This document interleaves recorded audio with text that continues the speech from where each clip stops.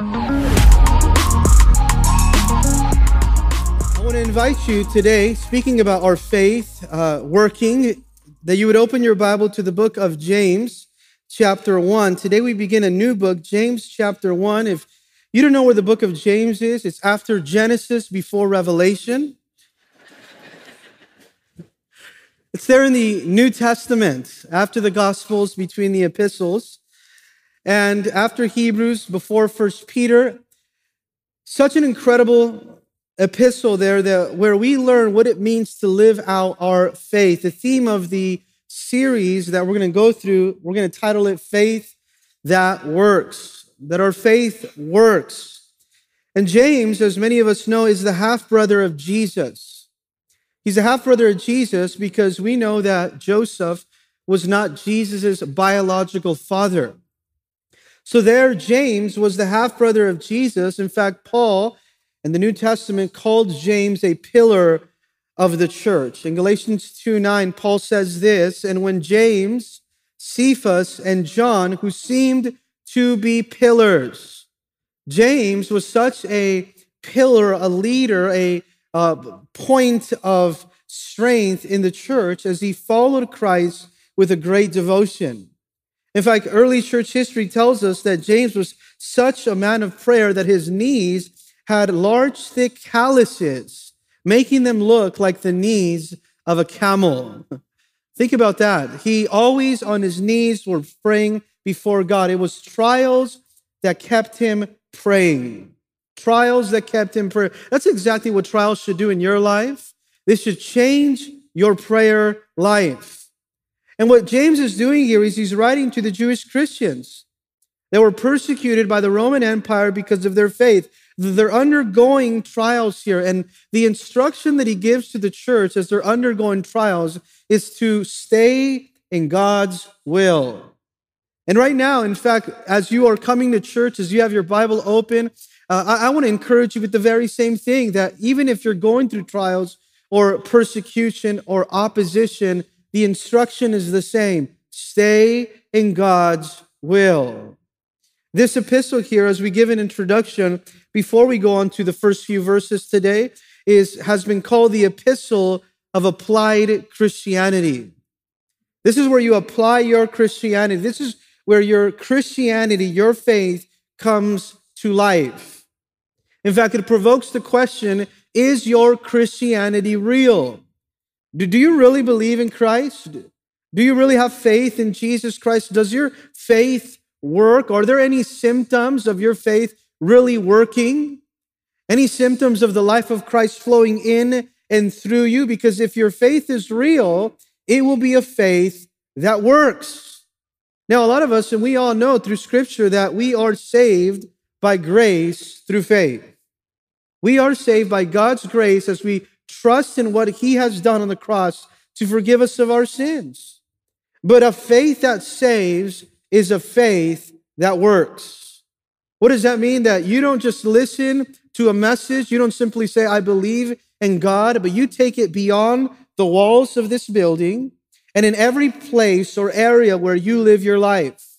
Yes, faith alone saves, but a faith that saves, a faith that is real, is not alone. How do you know that your faith is real? It will be demonstrated. It'll produce works. There's going to be symptoms of life in you, of Christ living in you. This reminds us of the Sermon on the Mount, where Jesus speaks to work out your faith, to live out your faith. Now, what does a faith that works look like?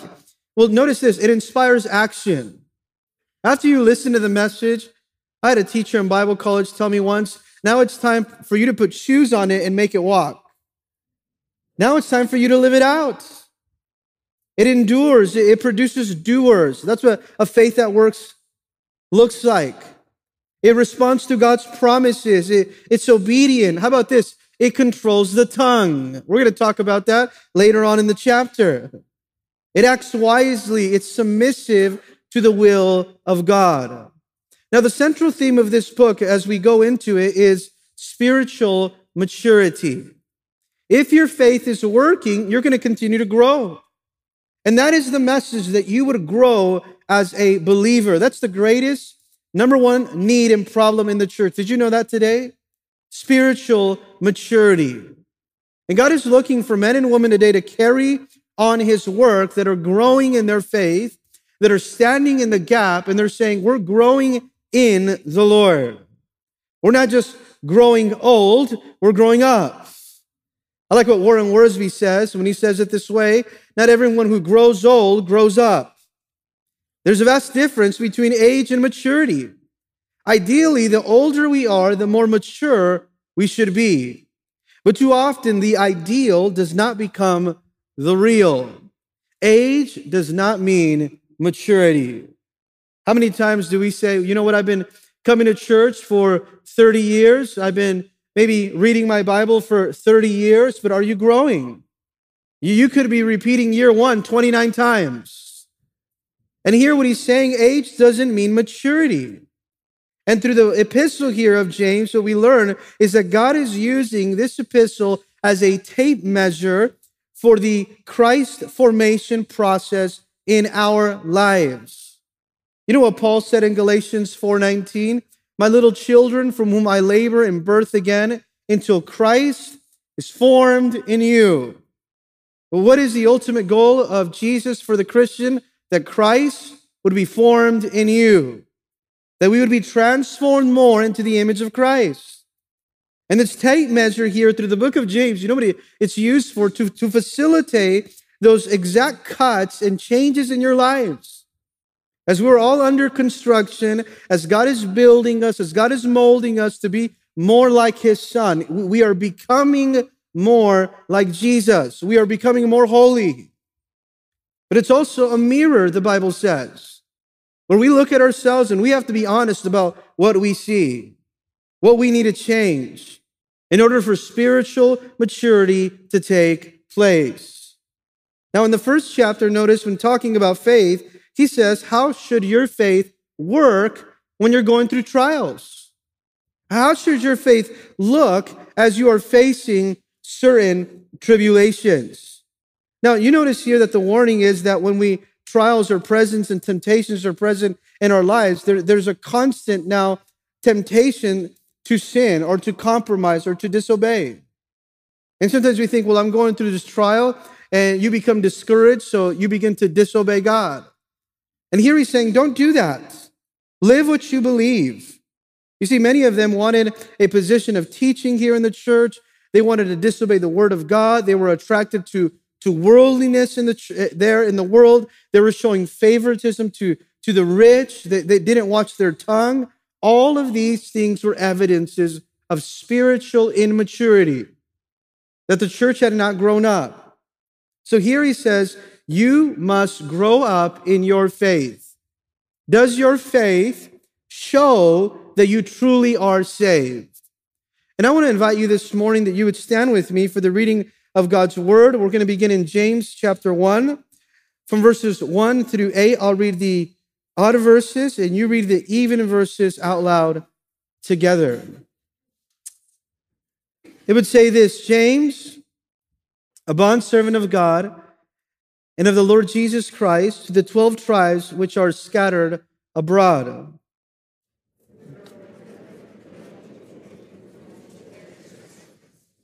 Knowing that the testing of your faith produces patience.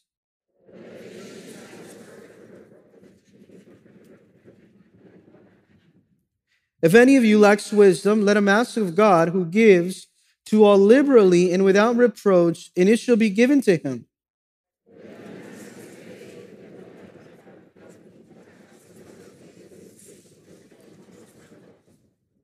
For let not that man suppose that he will receive anything from the Lord.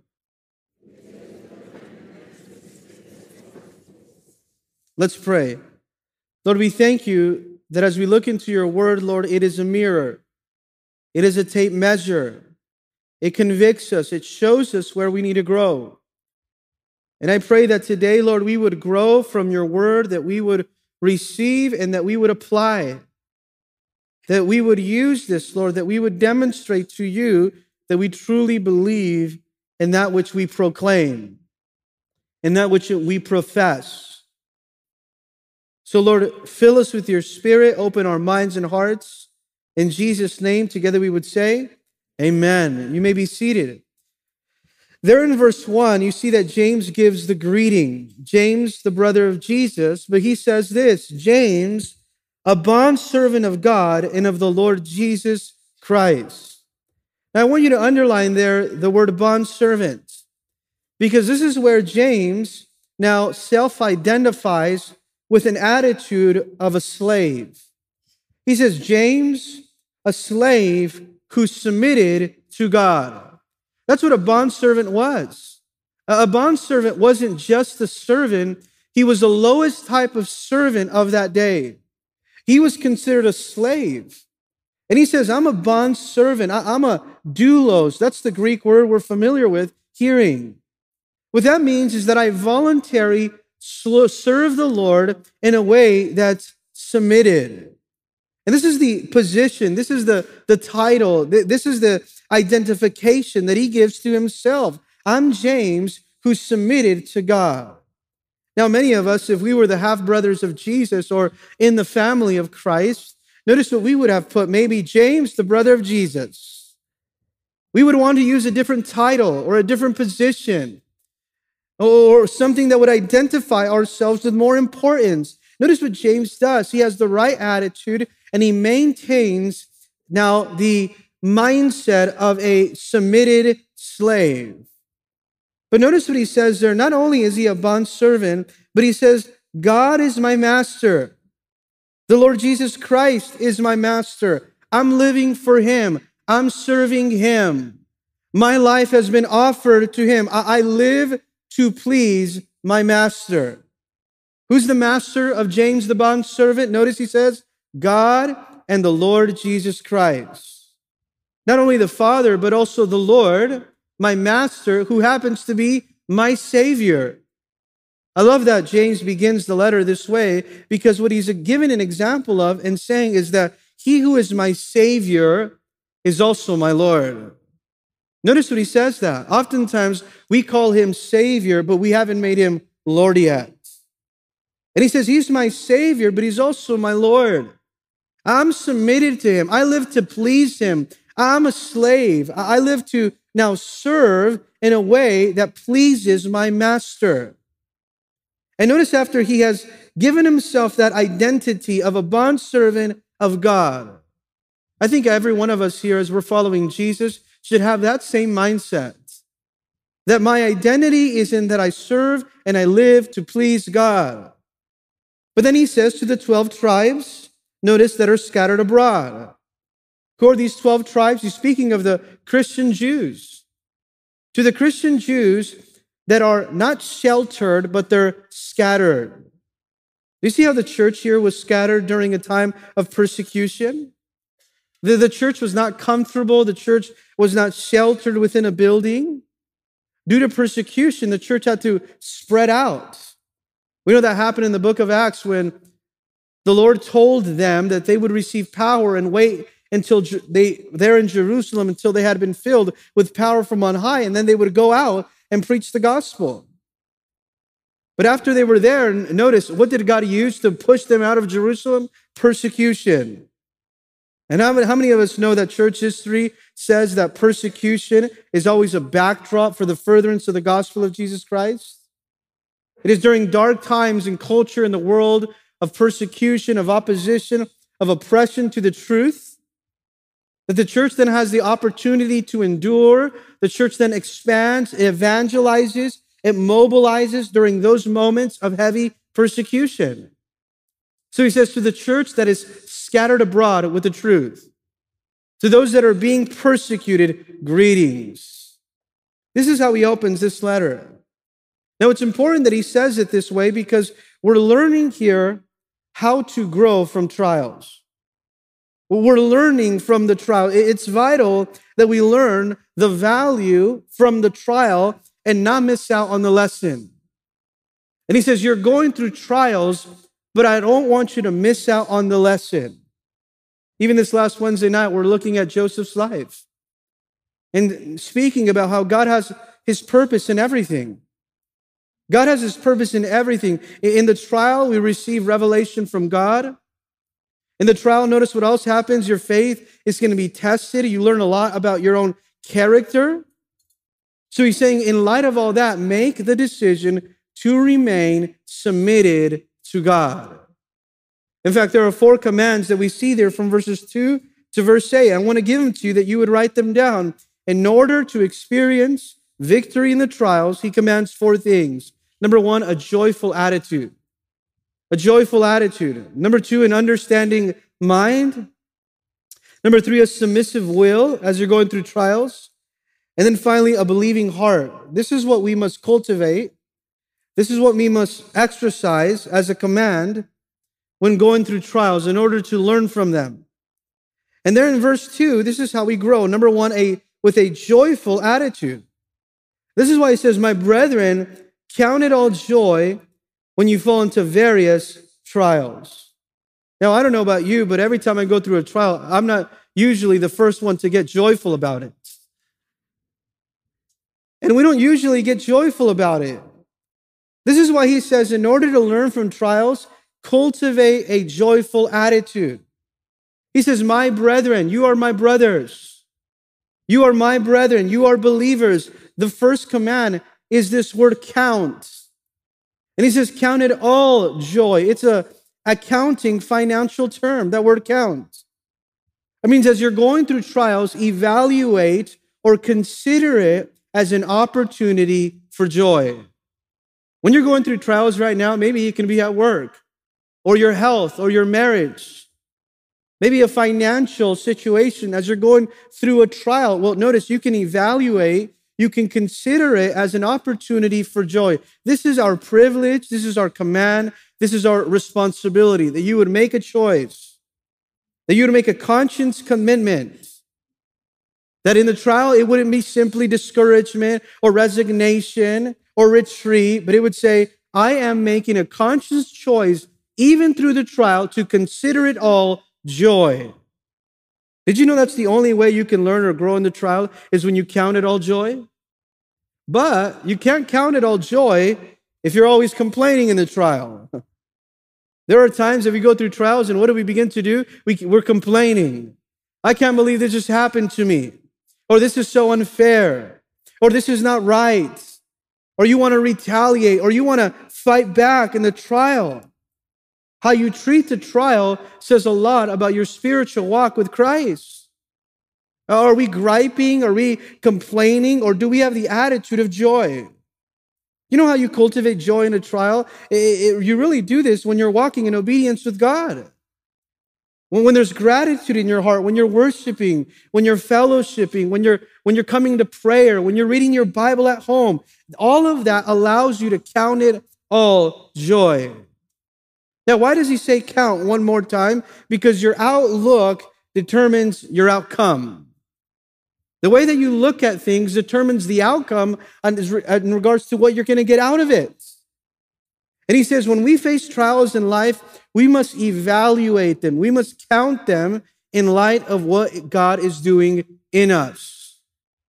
Look at those trials in light of what God is doing for us. When you go through the trial, you can consider it all joy because you know God is doing something in your life.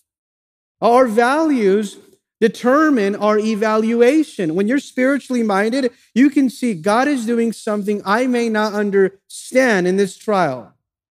Now, if you value comfort more than character, trials are going to upset you. You're going to be upset. You're going to be frustrated, disappointed in trials. If you value the physical over the spiritual, you're not going to be able to count it all joy. He says, I want you to count it all joy. Consider it as an opportunity for joy. When you fall into various trials. Now, do you see there that he uses the word when and not if? Sometimes we think, well, you know what? I don't want to go through trials. I heard it be said before that trials are not electives in God's school. You know what they are? They're required courses. And if you want to graduate unto maturity, spiritual maturity, you have to take those required courses. Sooner or later, the testing will come. And notice that test is not intended to give God an opportunity to see how we're doing. That's not what it's for, but it's to see how far you have come or have failed to come in your faith. It's to help you grow. And this is why it says, when you fall into various trials, the word various means diverse. Count it all joy every time you fall into any type of trial. It signifies affliction, persecution, or trial of any kind. Any kind of trial that comes your way, you should consider it all joy. When troubles of any kind come your way. You see, it's not limited to one type of trial. It doesn't matter what type of trial you are facing right now. You can count it all joy. When you encounter any type of trial. Now, why? Because your joy is not based on the trial. Your joy is not based on the circumstance or in how you feel, but in what you know.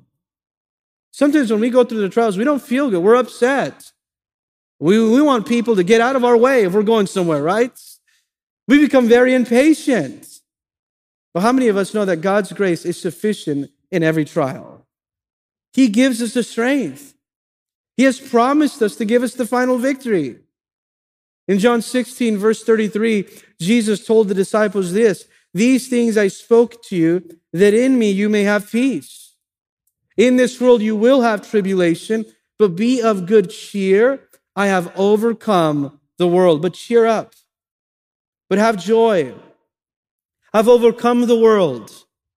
You can rejoice in this trial, knowing that I'm producing something in you. You don't have to be surprised. Sometimes we think, you know what? Everything bad only happens to me, right? You know what Peter told the church that was going through persecution as well? In 1 Peter chapter 4, verse 12, would you note this? He would say, "Beloved, don't think it strange. Don't be surprised concerning the fiery trial, which is to try you, as though something strange happened to you." Don't think it's only happening to you. Don't be surprised when trials come your way. In fact, but rejoice instead to the extent that you are now partakers of Christ's suffering. That when his glory is revealed, you may also be glad with exceedingly joy. You can rejoice that you're also partaking of suffering the way Christ did and that he's doing something in you. Now, you see here that the number one thing, first of all, that he says that we ought to cultivate as we go through trials is an attitude of joy. But notice the second quality that he says that we must have or command.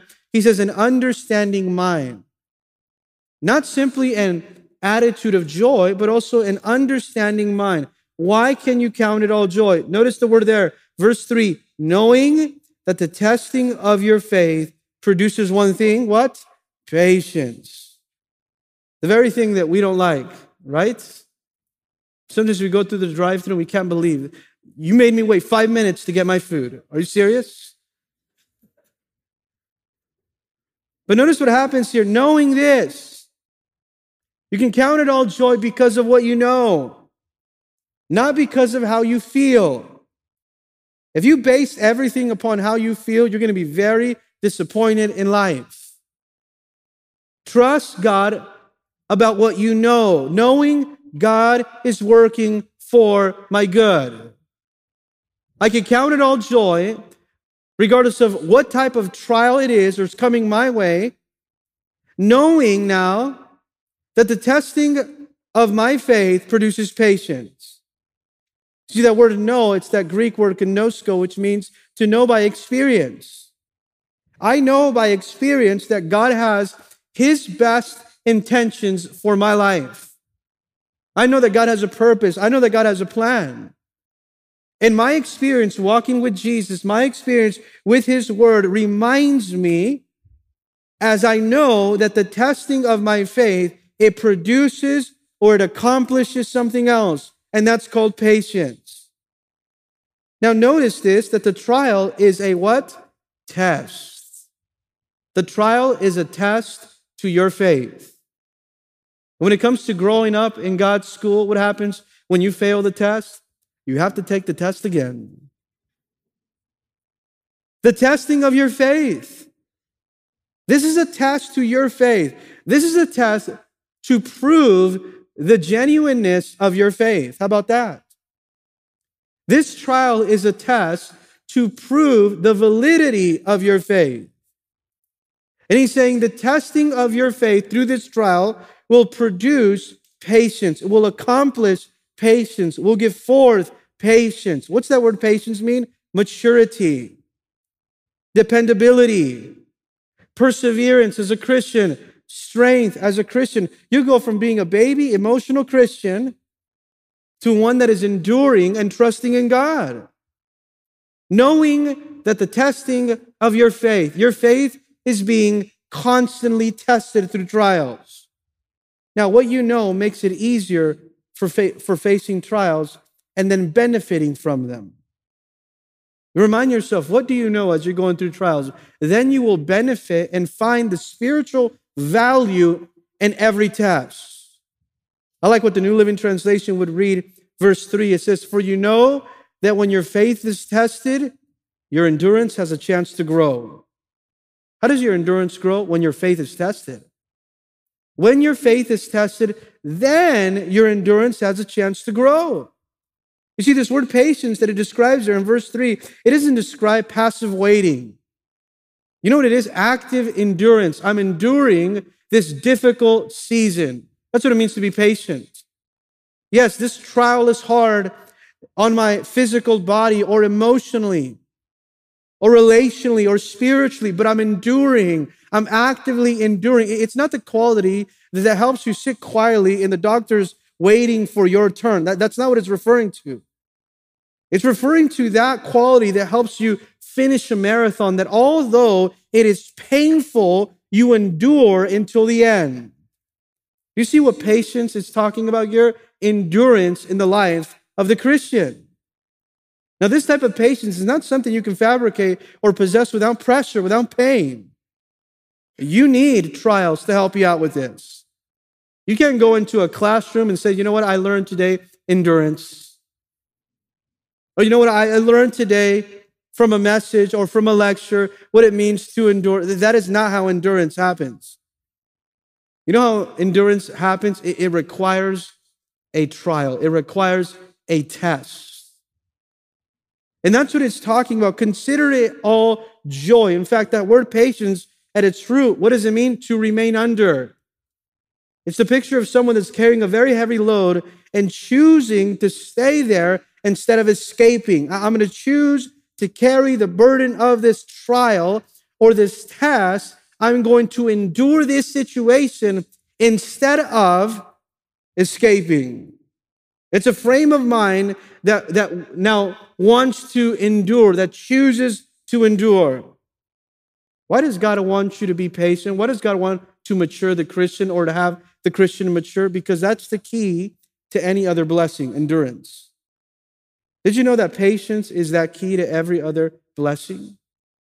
Today we want to have everything overnight, to have growth overnight, maturity overnight. Know this, growth is not automatic.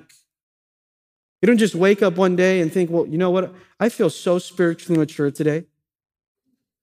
That's not the way it happens. You know when someone that's truly spiritually mature is the one that's gone through many trials and has endured in their faith. And what do we learn through that endurance? We learn to wait on the Lord. We learn that God will do great things for us. Because the child of God that doesn't learn patience, notice this, doesn't learn anything else. They're just going from place to place until they try to find something that satisfies them. Learn to be mature. Learn to endure.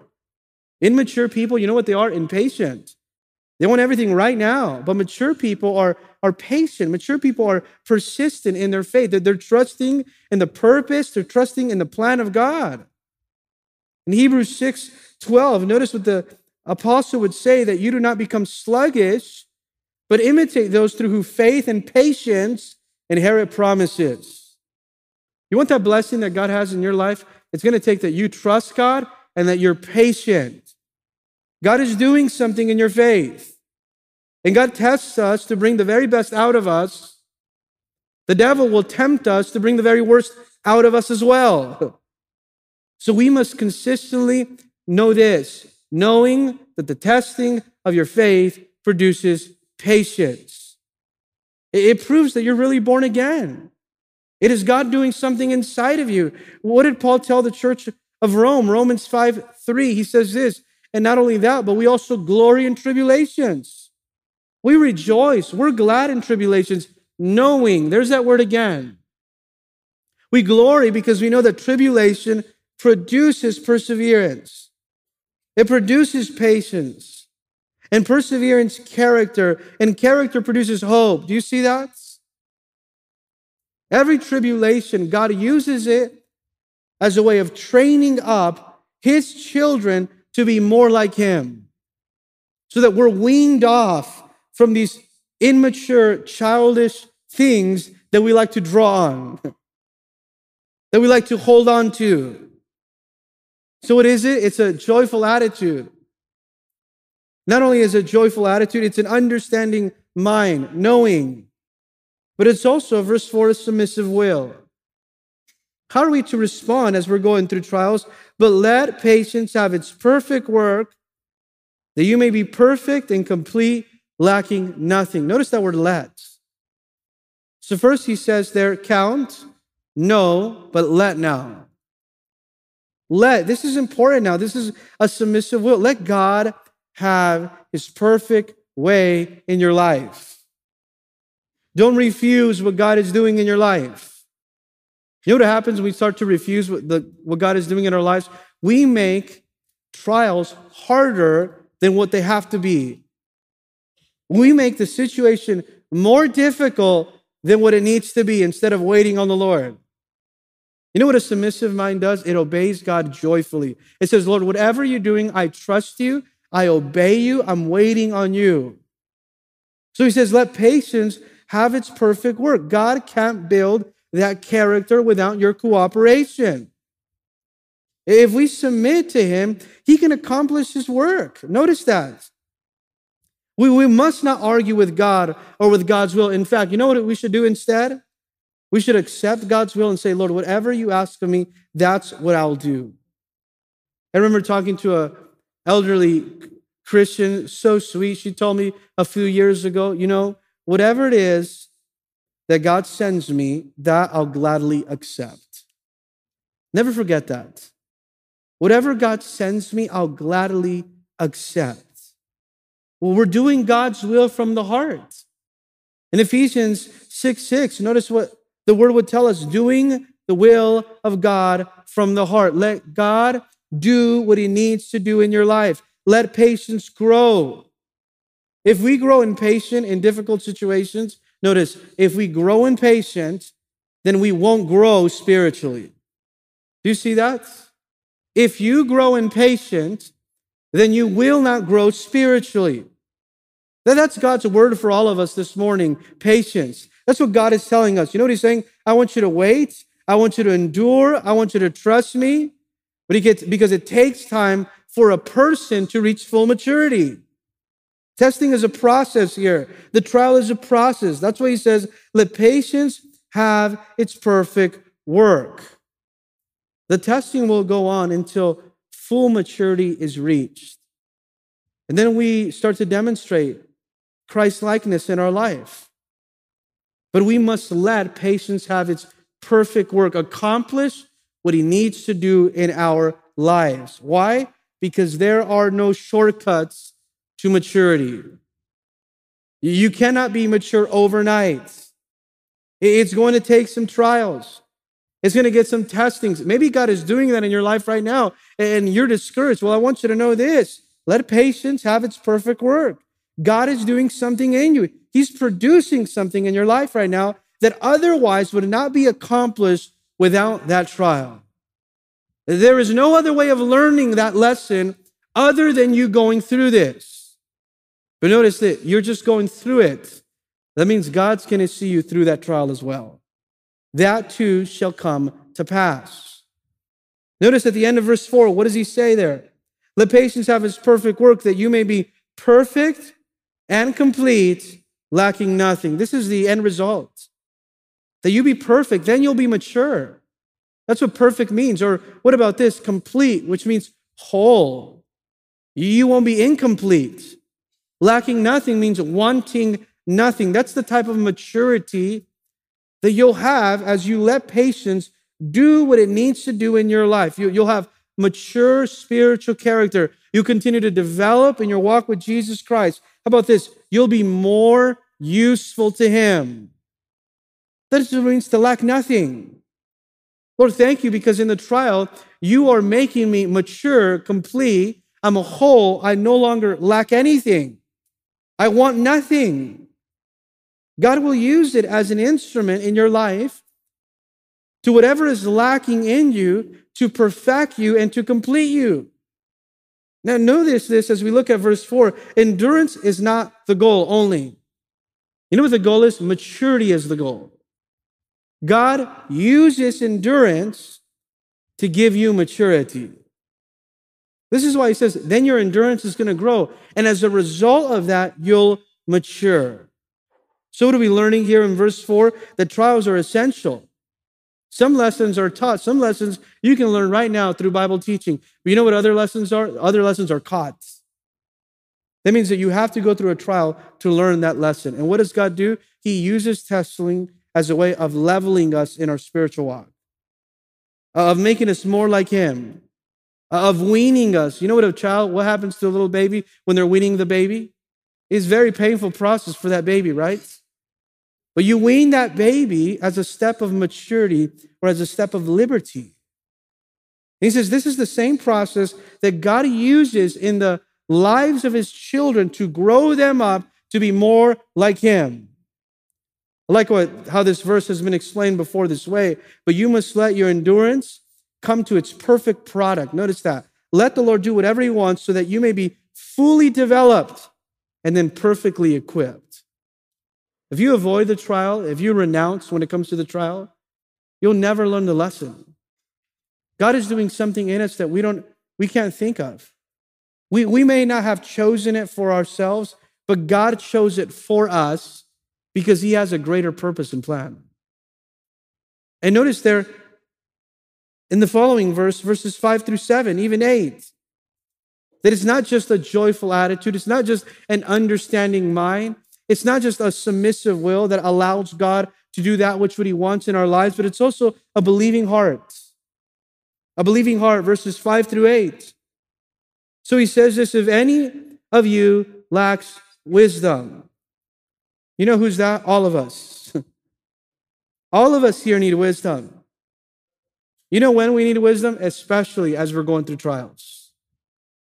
So that we don't waste the opportunity of what God wants to do in our lives. So that we don't waste the opportunity of what God wants to show us. I encourage you, as you're going through a trial, you know what you should ask the Lord in prayer? Lord, what do you want to show me? What are you trying to show me, Lord? Because I don't want to miss out. Lord, give me wisdom how to navigate through the trial, how to understand how I am to endure in this circumstance. Why? Because wisdom allows you to walk through the trial in a way where you glorify God. And this is where He says in verse 5, telling the church that is going through persecution, you should live like Jesus did, step in the will of God, trust in His eternal plan. If anyone lacks wisdom, what does He say? Ask of God. Sometimes when we go through trials, what do we like to do? Right away, something bad happens. You know what? I'm going to call my friend. They'll get me out of this one. Or you want to talk to your neighbor. You want to talk to somebody that you think can help you in your situation. Number one, realize this in verse 5. Wisdom is required, but wisdom must be requested. In that situation that you're going in right now, knows wisdom is required. Before you make a move, before you do anything, wisdom is required. But wisdom must be requested. Ask of God. Learn that through the trial, you are gaining a greater dependency upon God through your prayer life. God has allowed that trial to come, notice, for one reason, to grow you closer to Him. So that you go to Him, so that you ask God, so that you grow in wisdom. What did Jesus say in Matthew 7? Ask, and it shall be given to you. God knows what you need, but he wants you to come and ask him. Knock and it shall be open. Seek and you shall find. For everyone who asks receives, he who seeks finds, and to him knocks, it shall be open. Ask of God if you need wisdom. And then when he gives you wisdom, you know how you should respond? By trusting in the Lord.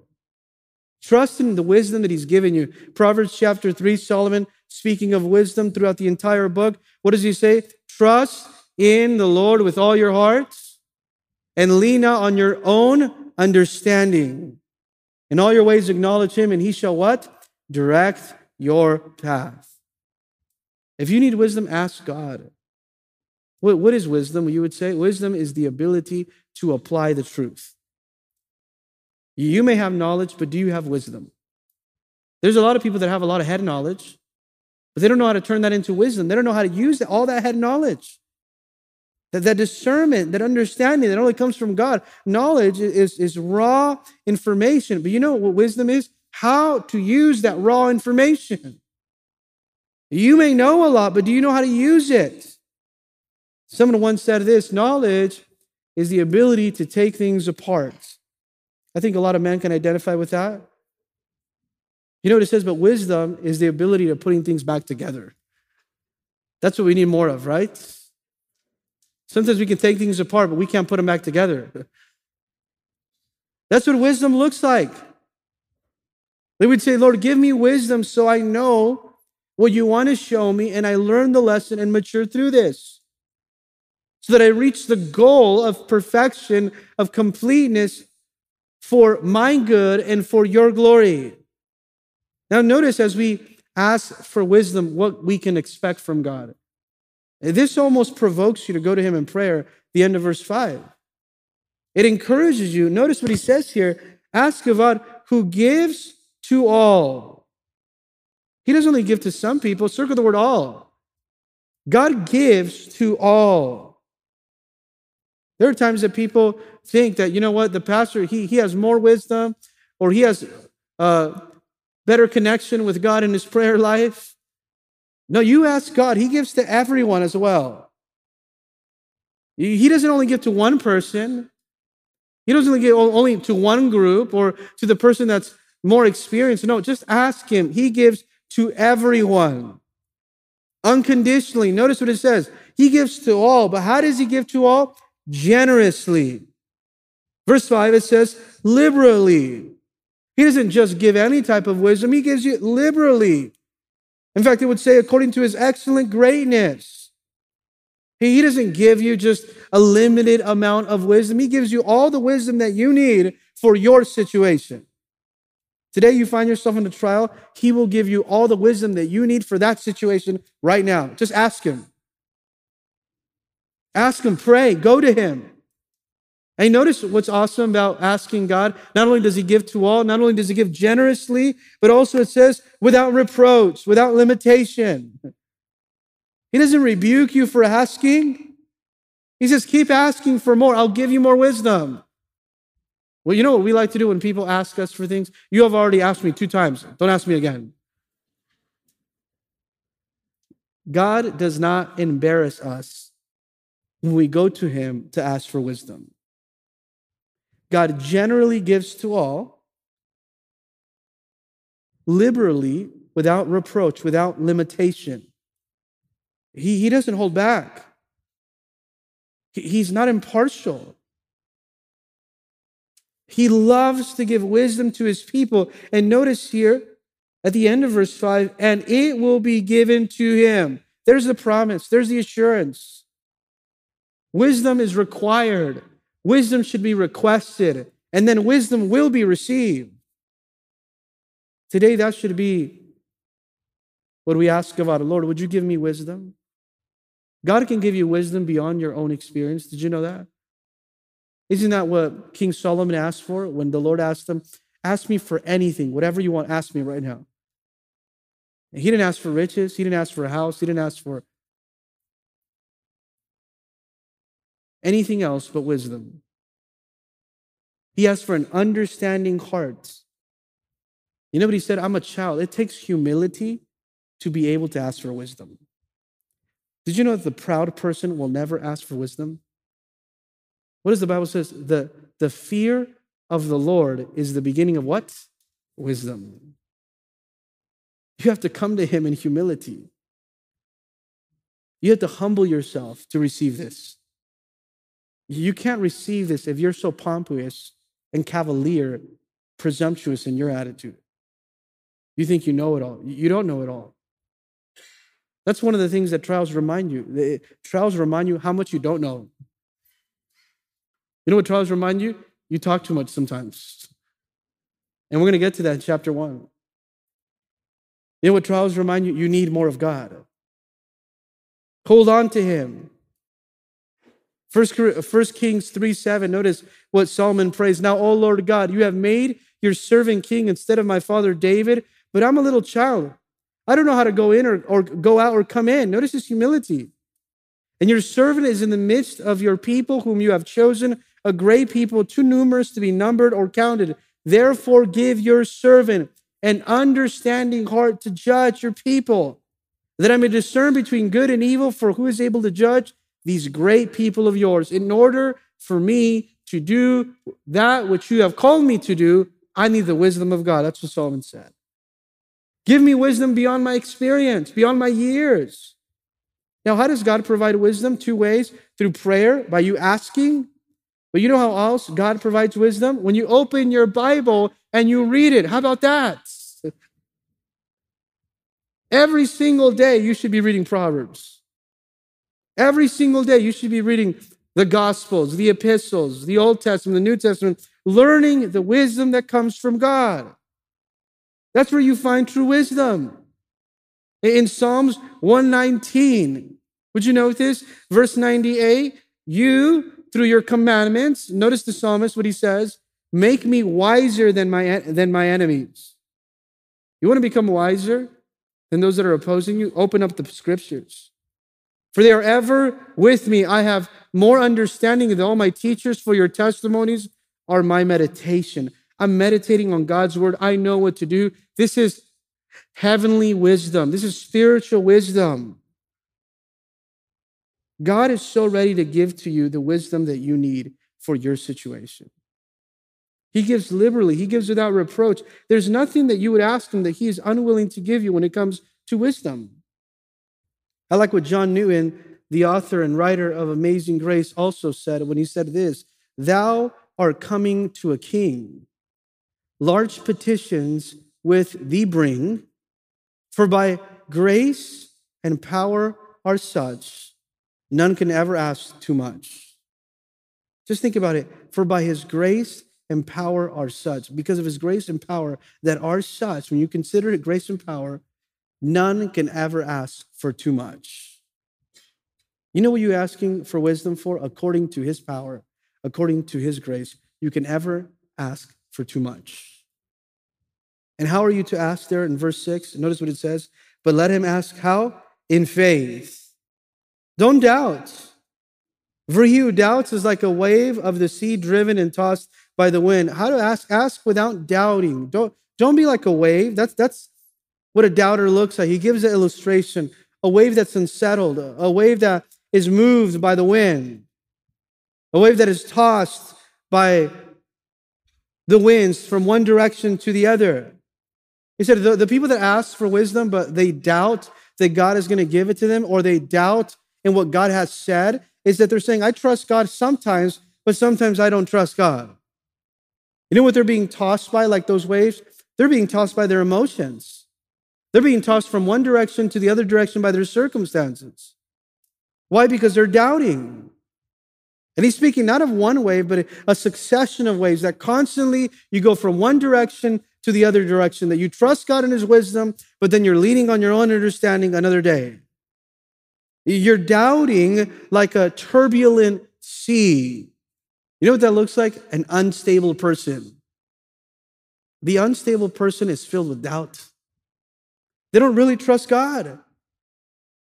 And notice the instability, the unsettledness of that person is an evidence of immaturity in their life. They're fickle. They're vacillating between two options because they can't make up their mind to trust God's wisdom.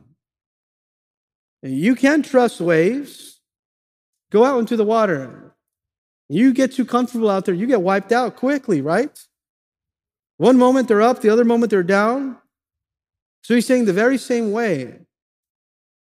If we want the wisdom of God, we must have no doubt that when we ask, he will give it to us. Trust God. The man who does not trust God cannot be trusted by men. Do you trust God today? Because if you're doubting, if you're filled with doubt, notice what it says, verse 7, let not that man suppose that he will receive anything from the Lord. Well, while faith says yes to God, you know what unbelief says? Doubt says? It says no. Believing prayer takes the stand upon the character of God, knowing who God is. I know who God is, so I trust him at his word. I trust what he has said. I pray with faith. What is the greatest enemy of faith? Doubt, fear. When you pray, pray with faith. Pray trusting in who God is. Do not be moved. Do not be swayed. Do not be emotional. Grow up and be mature, he's saying, by trusting in his wisdom. Hebrews 11:6. You know what the apostle says? But without faith, it's what? Impossible to please God. If you doubt, you can't please God that way. You cannot please God if you're doubting. You're doubting what he has said. For he who comes to God must believe that he is. I love that portion in that verse that says that he is. You must believe that he is who he says he is. You must believe his nature, his character, his power, his mercy, his wisdom, and that he is a rewarder of those who diligently seek him. Now notice there, verse 8, as we conclude, that person will not receive anything from the Lord. Why? Because he's a double-minded man, unstable in all of his ways. He's a double-minded person. He's unstable. That means he's restless. What about this? Indecisive. He can't make up his mind. He can't decide which way he's going to go. When you're indecisive, notice, indecision is a decision. You know what it is? It's a decision to do nothing. When you say, I'm not going to make a decision, notice this, you just made one there. You made the decision to do nothing. You made the decision to not trust God. You're doubting in the Lord. And when you fail to make the decision to trust in the Lord, circumstances will come your way and make the decision for you. He's unstable. He's unsettled. He doesn't know what he's doing. It's very important that we look at this verse and notice this. Do not be that person that you believe one thing, but you behave contrary to that confession. You say one thing, you proclaim one thing, but you don't live that way. He's unstable. He's undependable. He's fickle. He's emotional. One day he's following the Lord. The other way he's not. The other day he's not. His loyalty is divided here, verse A, between God and the world. He's unstable in everything that he does because he lacks foundation. He's not sure of anything. He doesn't really trust God in the trials. He's unfaithful. He's double-minded. You know what this means? Double-minded? That you love God, but you also love something else. You also love the world. You know what? We need a singleness of mind. They're saying, I'm only following Jesus, and that's it.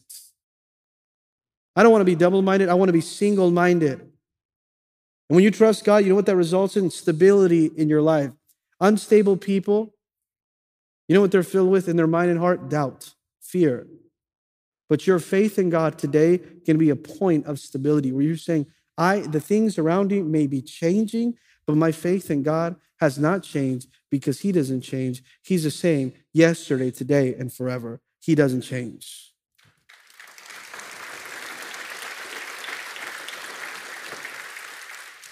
Make a choice about how you're going to live your life. In Joshua chapter 24, the Old Testament, as we come to a close, you know what Joshua said? He made a choice that his faith was real. He drew the line in the sand.